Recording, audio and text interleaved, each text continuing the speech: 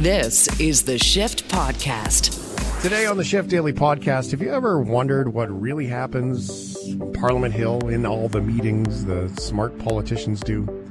Dr. Sylvain Charlebois, director of the Agri-Food Analytics Lab at Dalhousie University, tells us what happened when Ottawa and the CEOs of Canada's biggest food companies met to discuss Canada food prices.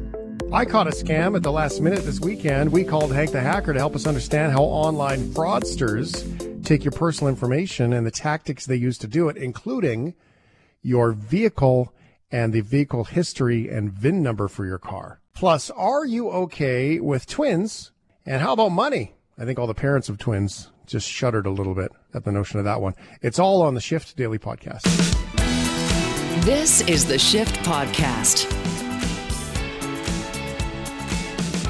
All right, about a week ago, we were speaking in the news about completely different things. It's like this alternate universe of time gone by where we were talking about how grocery stores are the bad guys, says the government, and they better clean up their act or else we're going to do something about it. That's what the government said, because they were going to protect food prices in Canada. This was right after the Broken Plane incident and the Let's Go to London, Ontario, and announce some developments and put out a challenge for all other mayors to come up with proposals so they can dip into the fund, even though the fund closed 2 weeks before that. And like, these are the things that all happened. And then the India story happened. So what we left open-ended was the conversation about food. The food professor is here, Dr. Sylvain Charlebois with Dalhousie. He's here with us now. And Sylvain, I really wanted to sort of close that loop because we were chatting about food, grocers, and the government saying like they're the bad guys. And we wanted to close that up because that didn't get closed with all this other news that's going on in international politics. So thanks for being here. I appreciate it. Oh, my pleasure. Yeah, no, it's always nice to end the day with Shane. Oh, that's nice. Hey, this is a nice guy. Okay, well, you got I don't know if I could say that you got summoned, the food professor. So it's like the government has the bracelet. Like, what would the food professor do? Right? What would the food professor do right now? And then so they call and they're like, "Hey, man, what's happening? Fix our problem." And then there was things that happened. So I don't even know what you're allowed to talk about. But can you tell us what the outcome was from these conversations of the government saying that grocers need to fix this? Yeah, I can't say much about outcome, but I can certainly talk to you about why and how the meeting happened and the things that I actually said in the meeting. I'm allowed to say that. I was asked to brief the big five. So the five major grocers of the country: Walmart, Costco, Loblaw, Sobeys, and Metro. So they were all in the room for the very first time ever. Like, I don't remember seeing all five in the same room. It was pretty, like, for me, it was really interesting to watch. And the minister was there, of course. But it all started with a phone call in July. I was at the cottage in Saint-Sauveur, and the phone rings, and it was Minister Champagne, unannounced. Like, he just called me out of the blue. I think it was on a Friday morning or something. I can't remember exactly. But anyways, he called me and said, "Listen, I follow your work. I really enjoy what you're doing, and I want your advice on something." Okay. I didn't give him your number, by the way. Don't blame me. He got my number. I don't know how, but these people tend to know things. They do. He said, "Well, France is about to freeze the price for 5,000 food products." And he asked me, "Do you think that would be a good idea in Canada?" And then I paused and I said, "No, I don't think it would be a good idea in Canada. Our reality is very different. We're north of just one country. We're kind of isolated. We're prisoners of our own geography, really. I mean, compared to France, where there are several countries and it's the EU, same currency. It's just completely different, and there's more competition in France. The food economy is regionalized in Europe more so than here. Here, it's very homogeneous. in America too.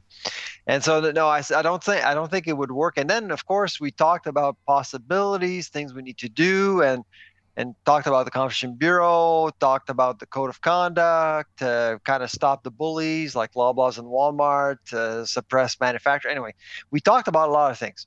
He called me maybe, every 2 weeks we chatted on the phone about stuff. And you can feel that he was really inspired by France. And I kind of said, listen, you got to be careful here. It's just different here. And then 2 weeks ago on a Friday, I was walking to my car on campus. He calls me. That was before London, when Prime Minister said, you better come up with a plan.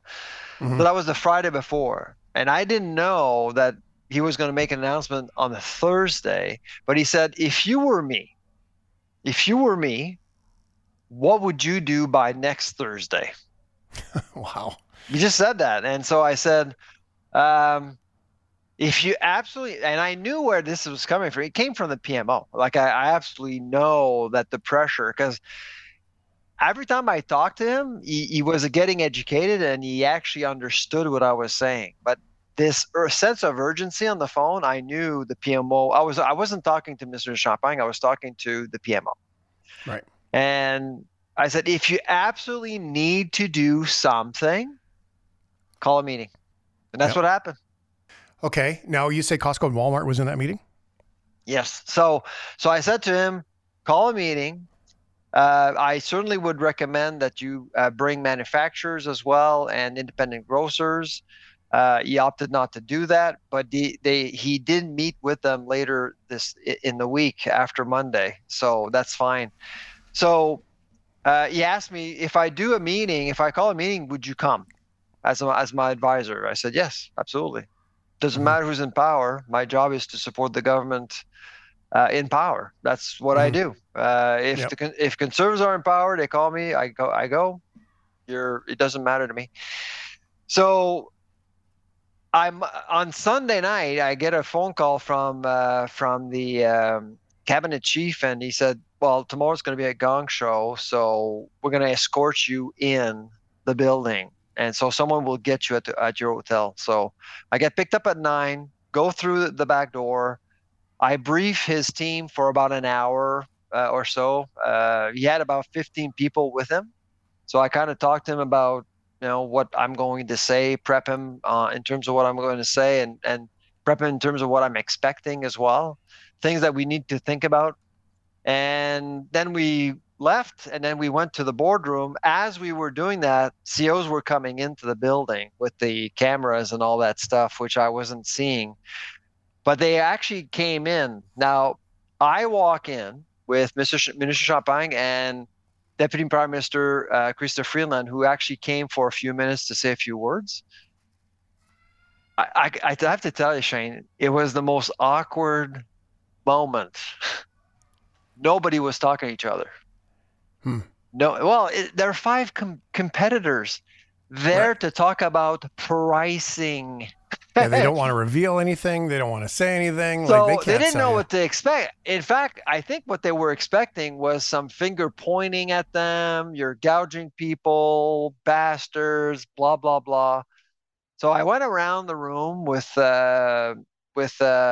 Minister Freeland, Minister Champagne, sat down.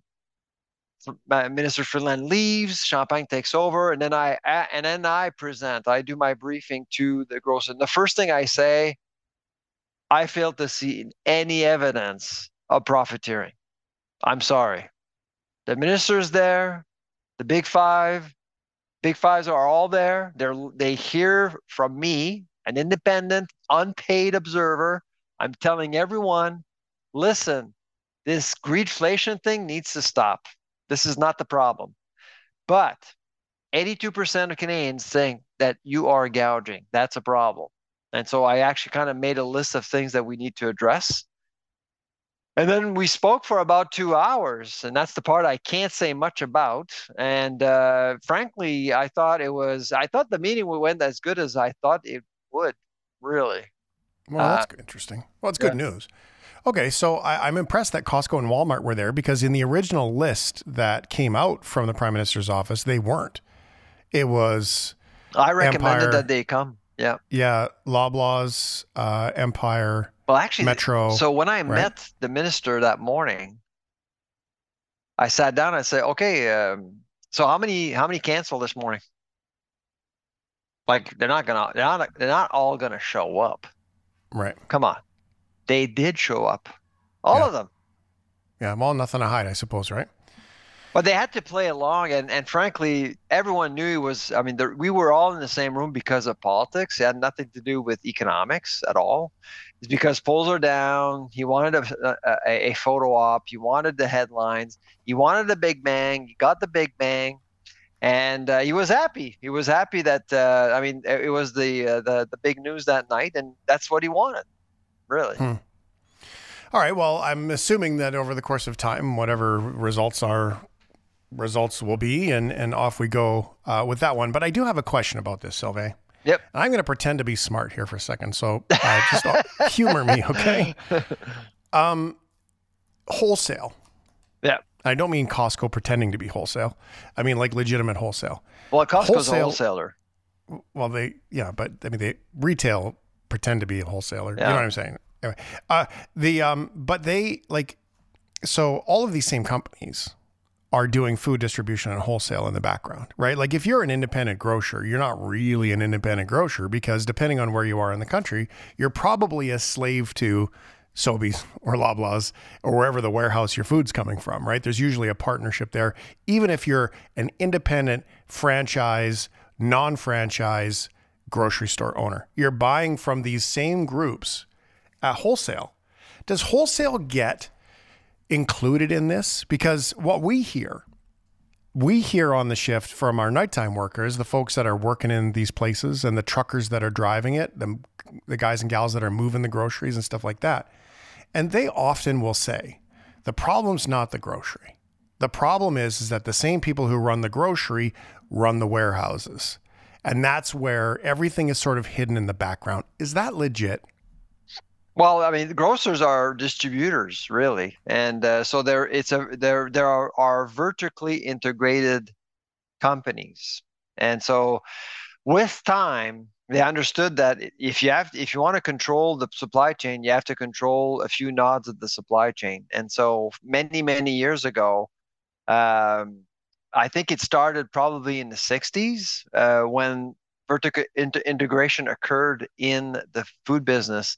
And that's when you start to see private labels, because private labels are really a step up even more. It's about dealing with contract manufacturing. So if you want President's Choice peanut butter, you go to a peanut butter manufacturer, probably Kraft Heinz, and they'll actually make peanut butter for you with your own brand.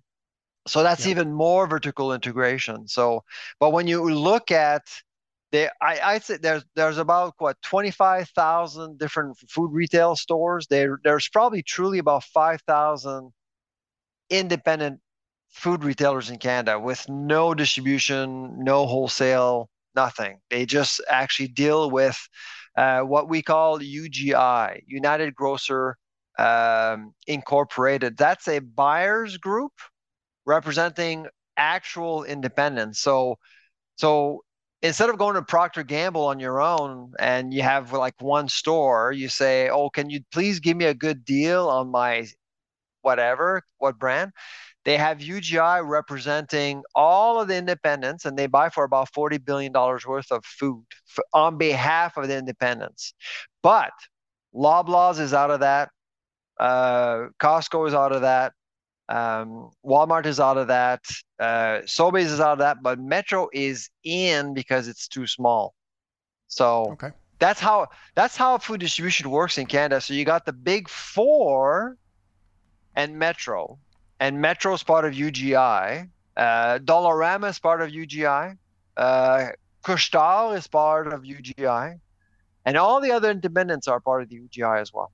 So there's nobody really alone in Canada, unless you're really like you're big on local artisanship, homemade stuff like that. Yeah. Yeah, and that's the same with clothing too. Like if you want to sell T-shirts, you go to a distributor and they carry 10 brands of T-shirts, right? Yeah. I mean, it's no different, I suppose. So I guess the answer is both yes and no, that, they have their hands in all of the pots anyway. Yeah. So, I mean, really, it could be an upstream, downstream kind of scenario. In all of this, though, there are so many factors. There are factors like the price of diesel fuel and moving things, trucking costs and all those bits and pieces. Does that get discussed in these kinds of things where they're saying, well, we can do this, and I don't want to throw out the carbon pricing argument and blame everything on carbon pricing. But the reality is the cost of diesel fuel is high. It's higher than it's ever been, really, in most places. Yeah. With a brief dip earlier in the year, it's a very big factor in this, with increases on the horizon as well. I mean, that must get at least some of the deflection from the companies, stuff like that. Oh yeah, well, so I had to, as you can imagine, in that meeting, I had to throw a bone to the minister, and I also had to throw a bone to the Big Five as well. So I went with some issues that I see, volume discounting, the shrinkflation issue, but I also did address issues related to policy, like the snack tax, for example. Some products shrink so much, they become snacks and taxable. That money doesn't go to grocers, it goes to the government. And I did raise the issue of carbon pricing, but again, the evidence is pretty weak retail-wise. So wholesale up the food chain, I have to tell you, Shane, I mean, we're getting some evidence, and the carbon tax appears to have way more of an impact wholesale with industrial pricing than retail. Because retail, the problem with retail is that you and I influence prices, right? If you buy something, you'll increase demand, so prices will go up. If you don't buy something, well, prices go down. That's the weather affects the price of products and things like that. So it's really tough to really set a correlation or a coefficient, which is why I'm after the Bank of Canada these days, because these guys dared to say 2 weeks ago that the coefficient of the carbon tax on food prices is 0.15. Right. Okay, where did you get your numbers? What did you get your data? Because the government actually didn't say anything, so I'm waiting for some news. But the government did say it's 0.15, but it doesn't account the compounding effect of carbon pricing across the supply chain.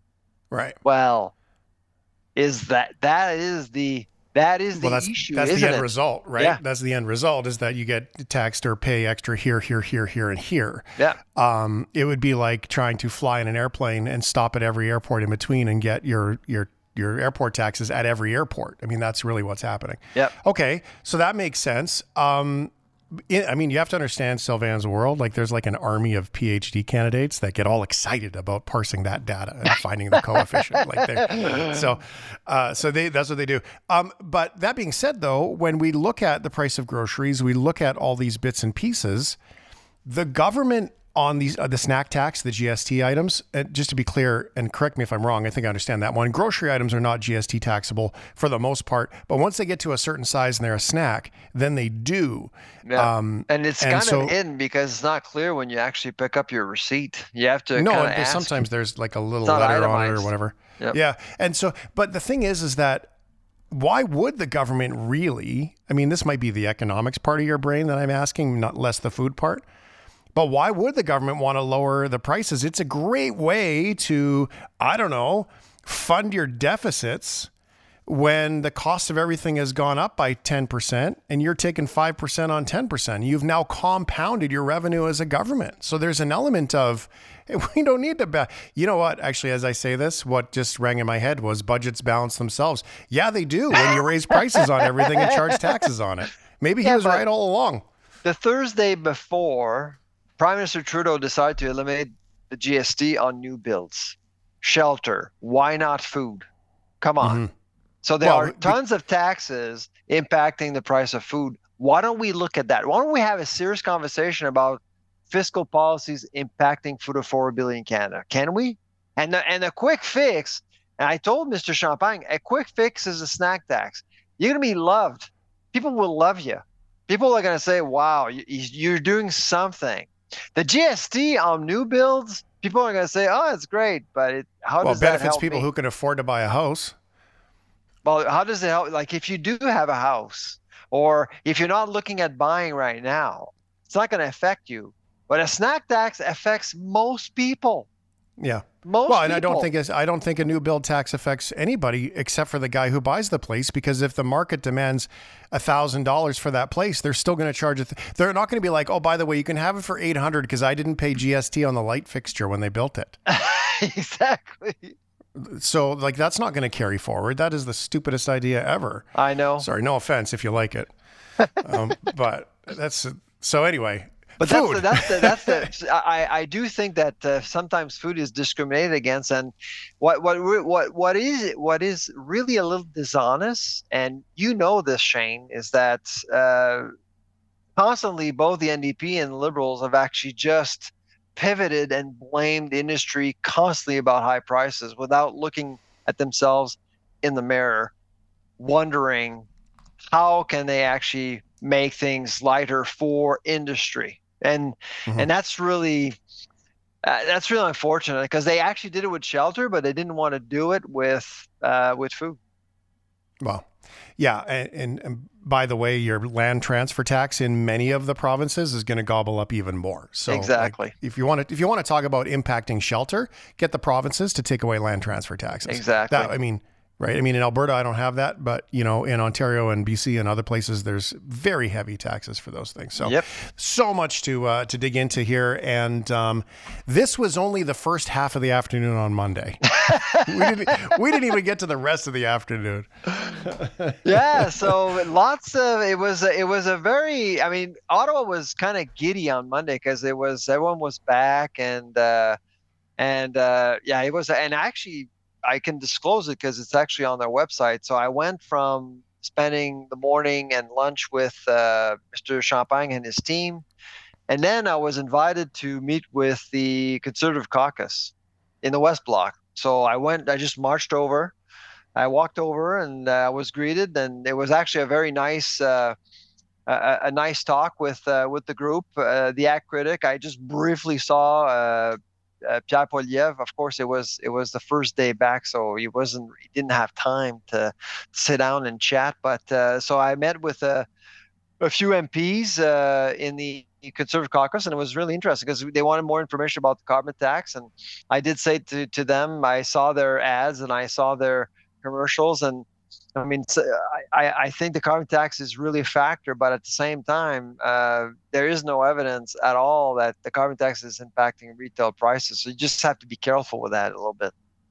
Mm-hmm. Yeah. Well, we'll see what comes of it. I know that everybody has to go to work, right? That's the cool thing about this, right now as Canadians, is that every party needs to go to work. And whether or not they're going to show up or not, time will tell. But every party needs to go to work, and we will see very quickly who is taking this seriously. You know what's really funny on Monday, because I didn't see the question period. I couldn't watch it. So I sit down with the Conservative caucus, and the first question I said, how was question period? It was like we were meeting at 3:30, just half an hour after question period. And you know what they said? It was fine. Really? Yes. That's it. Yeah. Wow. Were they sleeping? Yeah. Well, yeah. That news and everything on Monday was, everything that's transpired this week is sort of, I think, almost taken people by surprise. And then the India stuff, the food stuff, everything. And then all of a sudden it's been like, oh, by the way, that was probably a really big deal because the whole rest of the world started to react. Let me throw this at you then. It is a big deal. Absolutely. It is a big deal. And frankly, like I said, we have 3 employees from India. My own son actually lives with 2 Indians. And if India wants to hurt Canada, well, that was my next question. You'll just get all the students back to India. That's 200 and some thousand. Yeah. It's the number they said. I heard in the news report last night. It's the number 1 country with students in Canada, right now, which actually, I don't want to say that it's okay, but I mean, they're complaining that having too many students is hard on the cost of housing. And, so that's they're could be an amazing unexpected students. impact. Like the grad students I have from India are amazing.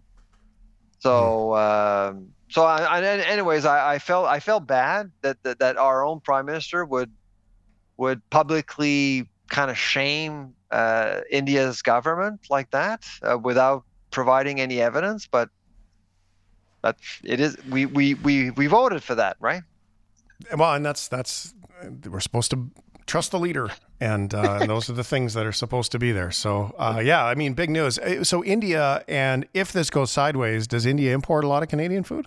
Yeah, about so in terms of so our exports are about 12 billion to India, about a third. We're not so in terms of agri-food, India is number 8 on the list. Okay. Yeah, it's number. We were the thing about India. What's most important is the region, not India. It's the Indo-Pacific region. Before we went on air, you were mentioning about your friend from South Korea coming back from South Korea. South Korea is a big deal, and so that's part of our the Indo-Pacific strategy for the government. Became much more important after the Huawei incident with China. I mean, as you know, there's lots of tensions between Canada and China, and we intended to sign a trade deal with China, not anymore because of what happened with the 2 Michaels and everything else. So we pivoted towards the Indian Pacific region, and that's what we actually just opened up an office a few months ago there, just to basically build relationships there. And now this. So that's basically 2.8 billion people on Earth who are pissed at Canada. It's great. Yeah. So we'll see where it goes. Yep. It's been such a distraction. We also don't want to get away from the important other things that are going on. But and that's why with the Huawei incident, it took 3 months for China to start implementing sanctions against Canada. Yeah. How long it's going to take with India? I don't know. Well, they've already been pulling people out and stopped the visas and done all the other things. So it seems to be happening very, very quickly. Yep. All right. Well, that's that, I suppose. Thank you so much for being here. And I feel like we could do this. Like, there's so much to bite off here. Well, next week it'll be in the country, so. Right. My goodness. Sylvain Charlebois, thank you. Take care.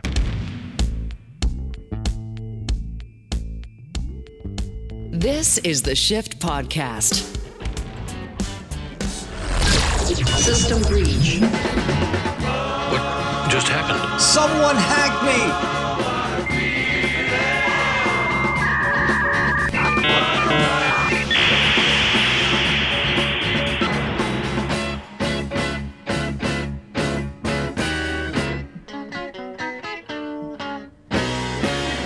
You're going to have to bear with me for just a couple of seconds here, Hank the Hacker.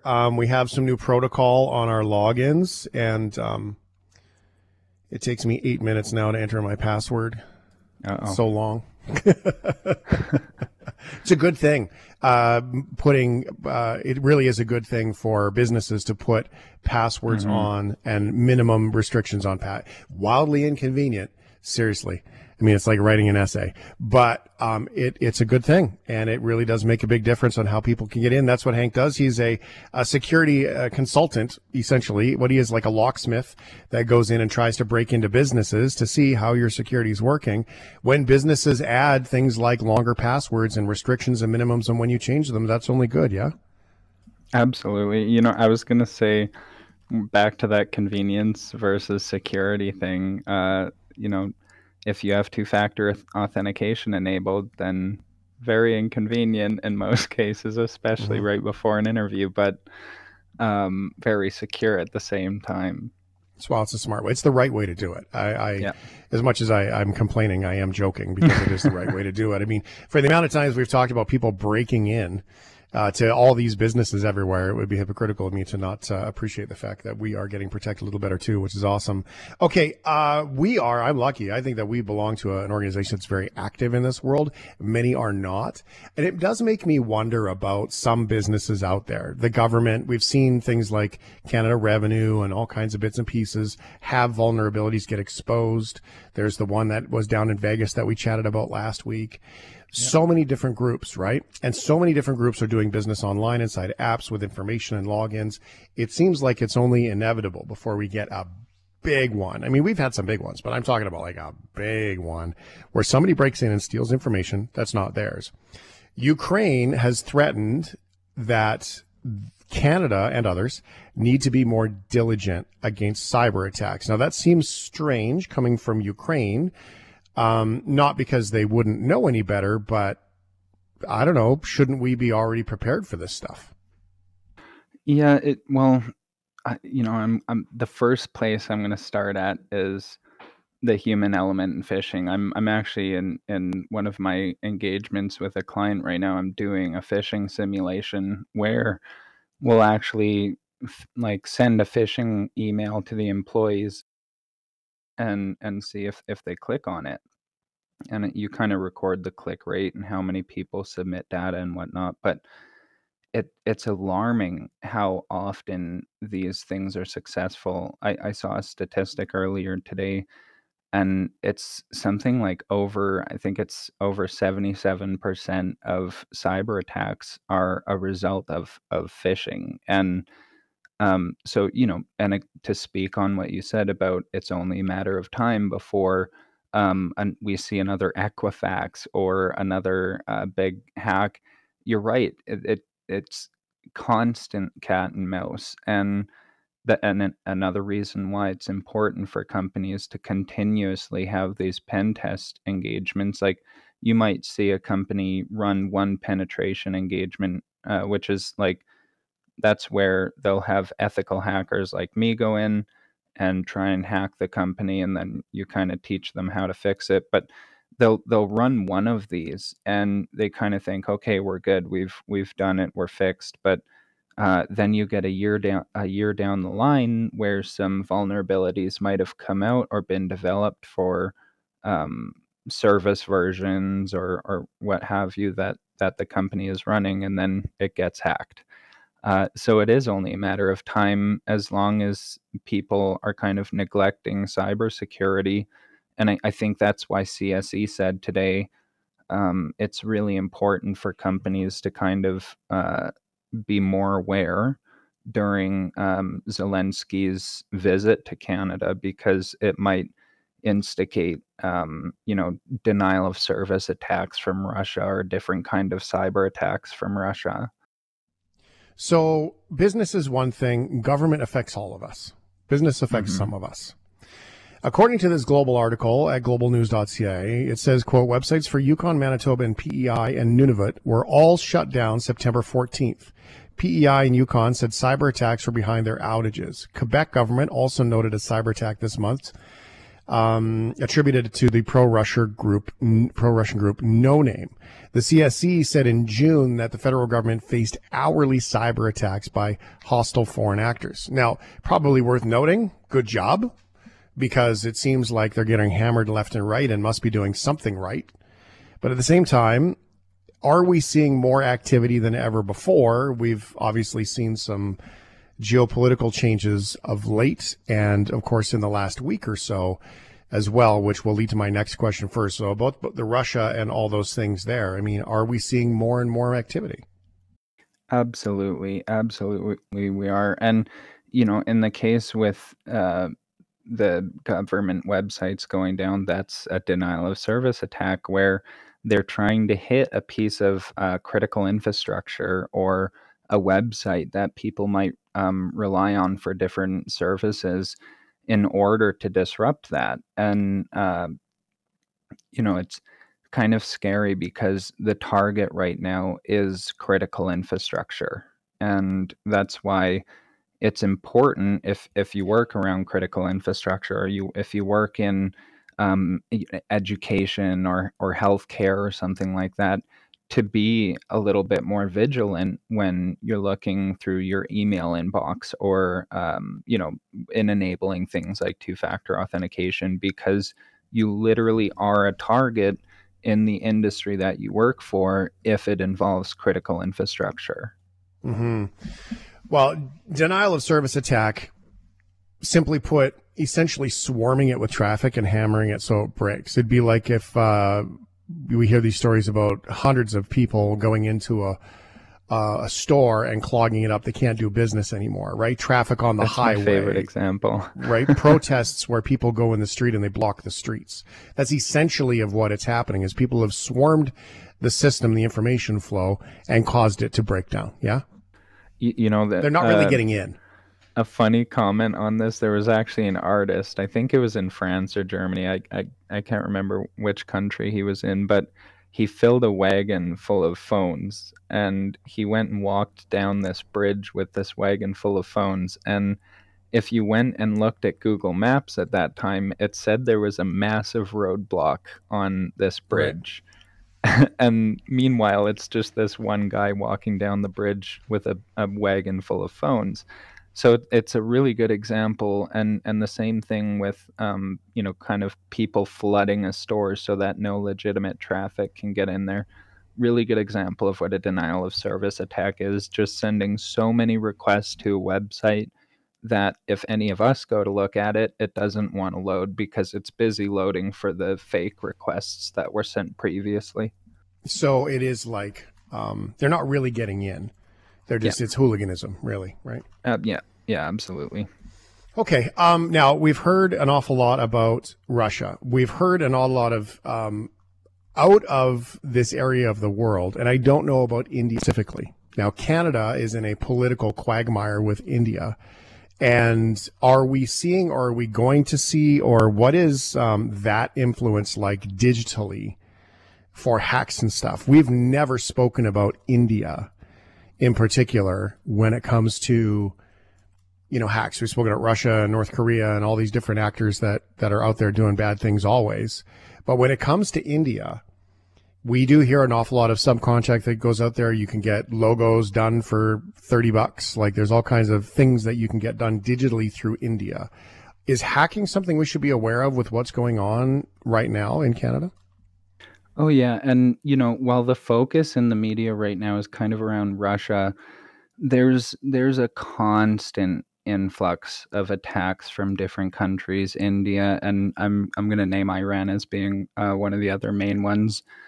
And especially at, I went to go do a security walkthrough at the Calgary airport once, actually, and they told me that one of the biggest things they see is denial of service attacks. Again, the denial of service attack from Iran. And these things might calm down during certain times of the year or during certain events. But if something happens, if there's a global event that happens, or there's some kind of news or whatever, these events can pick up. And so that's why right now you're seeing a lot of events from Russia. And there's so many things that you don't hear about, that you don't see in the media. And I think that's going to change a little bit moving forward with companies being required to actually disclose if they've been a victim of any kind of cyber attack now. So any publicly traded companies actually have to disclose it. So it's not just limited to finance and energy and transportation and stuff like this. It's actually kind of expanding into publicly traded sectors. And I think it should be in the private sector as well. Yeah. Okay. Well, this is where we're going to cross over from hacking into fraud. Now, I'm going to try to describe a scenario that is very, very simple, but it can sound incredibly complicated. And this is some stuff that's going on. And I had a couple of experiences this weekend that to me seemed problematic. So this happened with me and Mel when we sold a car in Ottawa. And that's where we flagged it for the first time. And then it happened to me here. And I posted a car up for sale. I got a message saying, hey, I'm interested in your car. Is the price negotiable? Normal things that people send on Facebook Marketplace or Kijiji or whatever. Then The next thing is, and this is where that whole privacy thing that you've talked about before, Hank, about managing your privacy matters. So then this person said, would you take $500 less? And I said, I can have a conversation about that. That's fine. He says, well, okay, great. Can I come see it today? No, but you can come see it tomorrow. Okay, great. Set a time. 5:00. Got it. Then a message comes in about 10 minutes later, says, my dad asked me if you have a vehicle history report. Can you get one? I replied back. I said, absolutely, I can. I'll get you a Carfax when I know you're serious. He says, well, my dad trusts this one. Can you go here? And posts a link. The link in the URL string was normal. It'd be like hankscarreports.com or something like that. And you go to that website. It looks like a legitimate website. They claim that they can get you vehicle history reports in Canada, United States, and Mexico. And then he had a bunch of arguments. Well, we want to know if there's a history in Canada, which Carfax will tell, or in the States, which Carfax will tell you if it's been registered in the States. And they tell you all these things to get you kind of swirling like they're really serious and they want to buy your car. Desperate for money. Most people would take that. So you go there and it's $35. And the guy's like, well, it's no big deal. It's $35. Just give me the report and then I'll come see the car. So I said to him flat out, I said, look, I know you're scam. Like, screw off. Now, here's the catch. He's prompting me to go to another website to spend money. One of three things I figure is going on. The first thing is it's just a legitimate website and he's from another country, been hired and gets commissions and makes money off how many people come in traffic to that website. And so maybe he makes $5 of the $30. Maybe he makes $20 of the $35. Whatever. It could be legitimate. I could get a car report back and he makes his money, but then they ghost you and then they leave and they never do buy your car. So they've forced you to spend $35 on someone else's website and then they disappear. So is it fraud? Is it not fraud? We're going to have to speak to proper legal people to get advice on that.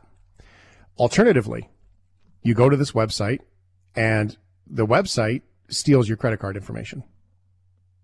And then now they've got your information from Facebook, whatever you've got posted there. Plus they have your vehicle, then they have your VIN number, and they have your credit card. Thirdly, and then they disappear. They don't buy your car, clearly. Thirdly, and this is the scariest of them all. It's a little combination of all of them. They give you a clear vehicle history report because you can subscribe to databases that will take your VIN number and give you all the info about your car. There's all kinds of websites out there that do that. They don't get your personal info. You just put in your VIN number of your car. It'll tell you the trim of your car, where it was built, when it was built. Yeah. So they give you a proper series of data about your car. They give you a fake vehicle history report that looks clear, no crashes, and you're like, oh, that time I hit the post doesn't show up on my crash, quick. And then now they've also taken your $35 or stolen your credit card, and you're giving this vehicle report to somebody else. And it's fraudulent, it's fake, it's not the real vehicle report, but you give it because it doesn't have the time you hit that post. And so now you've actually committed fraud.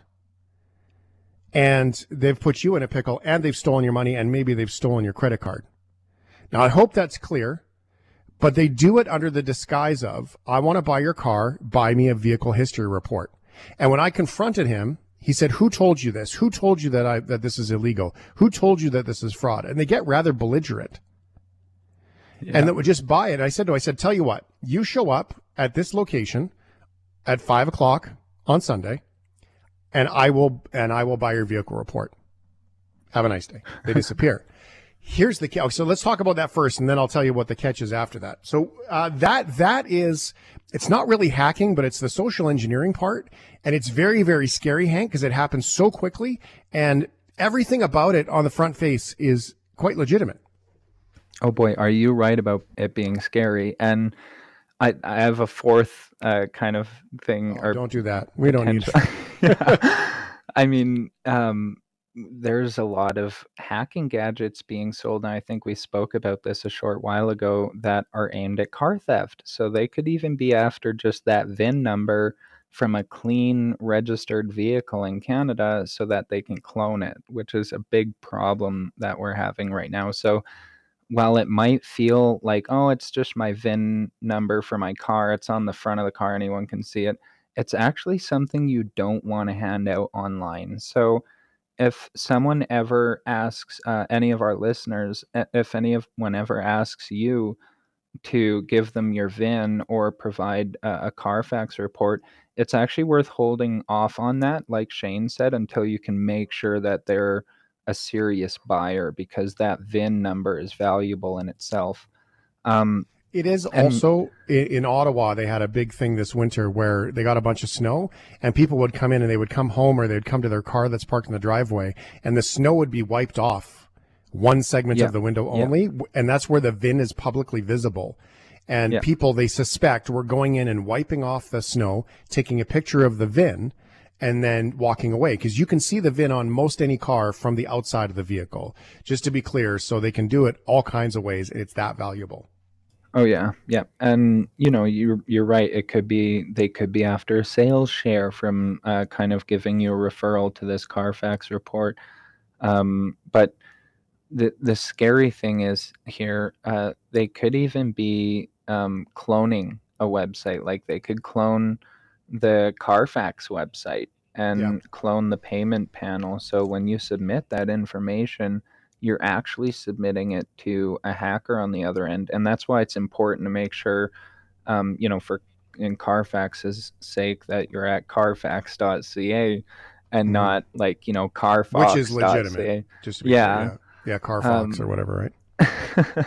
So just verifying that, domains are legitimate. And just because a domain is sent to you in an email and it looks like google.com, they can actually spoof that as well. So it's important when you're actually opening these links, if you do open them, be careful that you're verifying it's the legitimate website that you expected. And if you do run a Carfax, I always suggest just using a prepaid virtual card. They're $49 Canadian, a Carfax, I think it is, and you can get a $50 prepaid. So it lines up perfect. Yeah, and you can. There's all kinds of different ways that you can do that. Just so you know, which is good. That can protect you. So and sometimes you can pay with PayPal, and that also can be decent too, because then if it's legitimately PayPal, because then it protects your info that way. Yeah. So here's the thing. After that, though, so I went and looked at this guy's profile. There's nothing basically on the profile, right? I said, "Where do you live?" He said, "Consort, Alberta." And so about 10 minutes later, though, I had a small little item that said, so I blocked this person, reported this person, did all those things. But he can just keep his screen open and open up a different browser and log in under a different name and go in and find me again, right? 10 minutes later, another message. Likely did. Probably did, because here's why. And I realize I'm putting a lot of meaning behind this that I don't know is true, but here's my experience. 10 minutes later, I get another message from another strange account asking me if they can buy this electronics piece I have. It's like $10, no big deal. You ever come to Calgary? I said, well, I'll be going to Market Mall, one of our local malls. I said, I'm happy to meet you there. And there was, okay, I'll be there. I'll leave there at this time. I can meet you at this time. And so what I did was I said, I'll meet you on the north side of the mall, but I didn't send my location to where I was. I sent a picture of a post that was adjacent to where I was, and then said, I'll meet you here. Are you coming? Yeah, I'm on my way. Are you coming? And then the person no-shows, right? Yeah. So I was suspect that they were waiting to see if I would send my location where I was, and then they could either follow me home or see if I was driving that particular car. Oh, yeah, absolutely. Right. So there's all kinds of things that are going on. This person no-showed. I was not driving the same car. I did not give them my location. And so there's no way they could have gone, but they could have tried to get at me from different angles afterwards. So not only do we have to watch for the scammers, Hank, but we've got to watch for follow-up activity where they can see. I hate to break it to everybody who's with us right now, all the shift heads, but my life is kind of public. I'm easy to find if you want to find me. And so when I do stuff online, I mean, we've all got to be incredibly careful. Oh, I know that feeling. I was talking to a friend the other day, and I'm like, yeah, I'm completely online. I live on the internet, and by virtue of kind of growing up and learning some lessons the hard way, I'm pretty well everywhere online. But your story reminds me of something that it's not totally related, but I I have this electric bike that I ride around, and it can bring you like across the city and back. It's great. But I got home the other day. This was a couple weeks, and there was this weird sound I could hear in my living room. It was like a weird beeping sound that I had never heard before, and I thought I disregarded it, thinking it must be some electronic whatever. And I completely stopped thinking about it. And I had heard it a couple more times after that day. But another day came, my friend messaged me, and they thought that they had a tracking tag near them. So I walked them through. There's actually an app released by Apple that you can download it, and it'll scan your surroundings, and it'll tell you if there's a tracking tag nearby. Mm-hmm. And so I went to set up this app and demonstrate it to my friend, and there was a tracking tag planted inside of my bike. I don't know who. I probably shouldn't even say it, but yeah, there would, Wow. So it might even be worth opening that tracking app and giving it a scan. And finding what it is. And there's not, just to be clear, there's not a lot of access to call Apple or Samsung or whatever and say, I found this. You can do it if it's lost. You can do it if it's missing, all that stuff. But you can't really do it and say, I found this. It's not supposed to be there. This person that's tracking me is breaking the law. There's no recourse for them for that. They don't give you info for that. Walls. Yeah. Now, if we haven't terrified you enough, catch us next week at the same time. We will be talking about some public support things, because I've been through that, and we will be talking more about those tags, because I've learned an awful lot about Samsung tags, smart tags, air tags, and more, and we've got more to learn with all of that. If you have any questions about things that you are worried about, shiftheads.ca, the Facebook group, is connected to that, and you can go and ask those questions. Hank will be available for you, as we will hear, and we will add it to the list of all the things that we talk about with Hank the Hacker. Thanks for being here, bro. Oh, goody. Thanks for having me, man. Thanks for listening. This is the Shift Podcast. Could I share with you one of the coolest things about this show? The coolest thing about this show is you. I mean that. You all hang on to the strangest of things that we talk about. We think we've got these big conversations on holy groceries. You know what most people have been talking about in the background, and this is emails to us and Facebook and text messages and everything else. Krispy Kreme donuts. And I love that. I love that you, when there's something strikes you and you bring us more info. Thank you. Thank you for doing that. I really, truly mean it. We chatted about Krispy Kreme donuts as part of Are You Okay With last week, and shared some stories about how great they were and where the locations are. And we received dozens of messages about this location and that location, and this one's open and that one opens at this time. We received messages tonight about kids who were in front of Superstar selling Krispy Kreme donuts for $15 a dozen for the Langley Dance Academy. That people saw more kids selling Krispy Kreme donuts, probably the same store, but they didn't have the money to buy them because there's no way I'd eat a dozen donuts. There's also an email from Dave that talks about Krispy Kreme coming into Calgary, opening up a couple of stores. And then there's another message that comes in. Oh, where'd it go? I wanted to acknowledge who that was. One sec here. From Murray.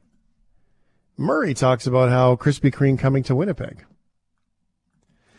It's amazing. And this is so cool, right? That so many people have just connected with Krispy Kreme donuts, and we thought they were going away. And it turns out, based on these emails from the gang here, that there might be more coming back. In fact, now that I say that, I want to make sure. Yeah, so there you go. There's another email. Right, I just want to double check one more folder. Love your show. Say, hey, new Krispy Kreme stores are coming to Winnipeg. According, apparently a new format that'll also produce and distribute donuts to businesses around the city. And that's similar to the one for Calgary, where they're talking about having like a factory, manufacturing. So all of that, thumbs up. Thank you for sharing your Krispy Kreme stories with us. It's amazing. Hit the thing. Are you Okay. okay? Are you okay with 877-399-9898. Clearly, you're okay with Krispy Kreme donuts. We've got more stories for you that we can dig into here that might make you ponder or find out if they're coming and help us by literally giving us information to talk about. I always appreciate that one. Are you okay with twins? One of our guests tonight here on the shift is a twin, Dr. Sylvain Charlebois, and his bro Patrick. So, I've never met a twin in my life. Maybe fraternal, but identical. Oh no, never mind. I grew up with. Wow, who'd you forget, Ryan? I grew up with. Grew up. I hung out with some twins. What are you laser pointing the Zoom call right now? Well, for forgetting your friends, I'm trying to shine the laser in your eyeballs on our video call. God, that is awful to look at. You're going to burn I can the see it pixels flickering in my on your Zoom face. camera. Well, I'm trying to blind you. How could you forget your friends? I haven't spoken to them in a long time. They've been very successful, lawyer and nurse. They've done very well for themselves. They both have big brain. So there you go, twin. Clearly. They Yeah. did well. They did okay. They've done so well. You forgot about them. And I completely forgot about them. Yep. Good. Sorry about that. Yeah. Some twins. I don't know. There are some twins in our family, just not our direct family, mostly cousins and stuff. We didn't see that here, which is probably okay. I think that's all right. Patrick and Sylvain Charlebois, 3 minutes apart, they told us here on the show. Which, by the way, if Dr. Sylvain Charlebois, his commentary about food in Canada after that whole government come on to Ottawa, all of the grocery CEOs thing that happened last week, underneath all the India announcements, gets the podcast. Now, 3% of babies are twins.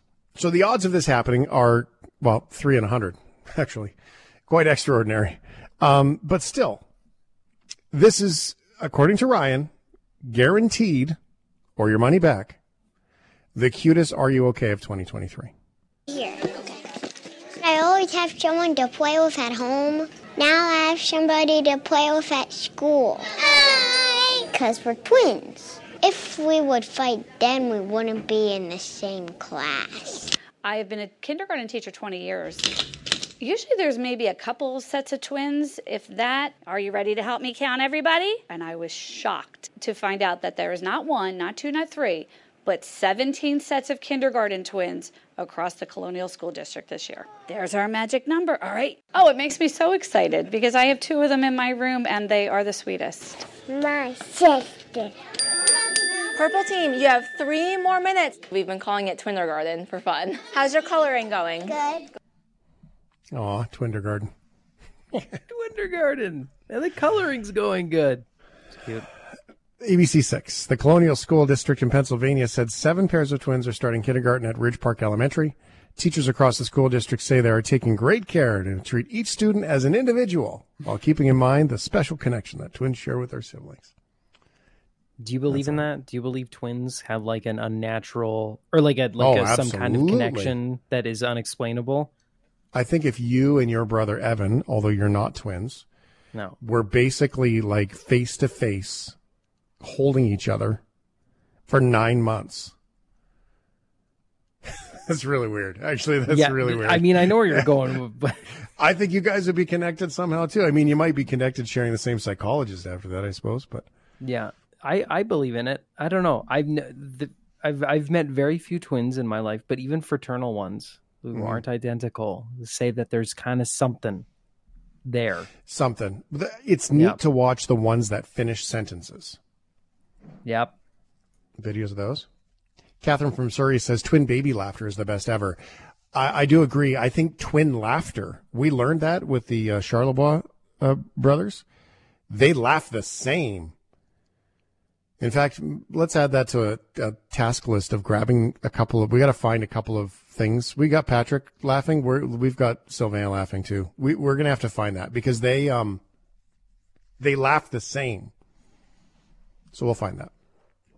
That's cool. I agree, Ryan. I think it's a thing. Mm-hmm. I mean, I'm not overly mystical, generally speaking, but I think it's a thing.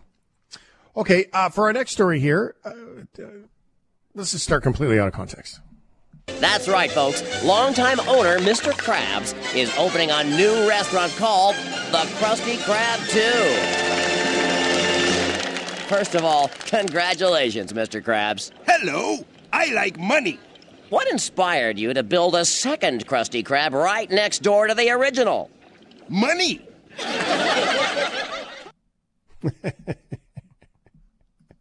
Are you okay with money? Money. Yeah, of course. Absolutely. Who doesn't? I made some money. I had a good, lucky day the other day. Opened up a pack of magic cards. 2 $50 cards in it. 2 $50 cards. How much does a pack of magic cards cost? $10. How many packs of magic cards do you think you've purchased in the last 4 weeks? In the last 4 weeks, maybe 5 or 6. I did the math. I've paid them off twice, and I have enough. I took $50 in credit for the store and then $50 cash, which I then used to buy groceries, which was awesome. So a little bit of nerd, a little bit of proper adult spending. I felt good. Left brain, right brain. I love that. I love that. I love how you immediately go to defending because you know what I'm going to say. I have to. I literally have to. I know this road. I've walked this road so many times, Shane. When Shane asks how much something costs, you know what's coming next. All right. That's fun. Ryan likes it. He plays with his cards and sells them and stuff. I don't know. Clearly, I don't understand what magic cards are. I imagine them as like a deck of cards where you're like, look at all the 8s. I don't know. Anyway. Kinda. Okay. Winning the lottery, though, now that could change your life in a heartbeat. I would be too doubtful. I would look at the ticket and look at the numbers and look at the ticket. Then I'd be like, look at the ticket. Is it the same as the numbers? And then I'd go to the store and I'd probably procrastinate for a day or two because I'd be like, I just don't want to find out. I'm so excited. I want to find out if it's not and I got it wrong. And then I wouldn't want to tell anybody, but then I'd probably tell one person. I'd be like, okay, you can't tell anybody, but I think I might have won the lottery. And then Ryan would be like, can I have $50 to go buy some magic tickets? More like 50,000, but yep. Okay. Anyway, changing your life lottery. Couple from Victoria, they nabbed a huge prize. Confetti always makes it better, doesn't it? Lawson Rizrazi and Debbie Ramsey presented with a check for $35 million. That's half of a $70 million jackpot from the June 6th Lotto Max draw, which they're splitting with a winner in Ontario. Debbie says when Lashin called to tell her, she thought she was getting punked. I didn't believe him. I thought he was playing a joke on me.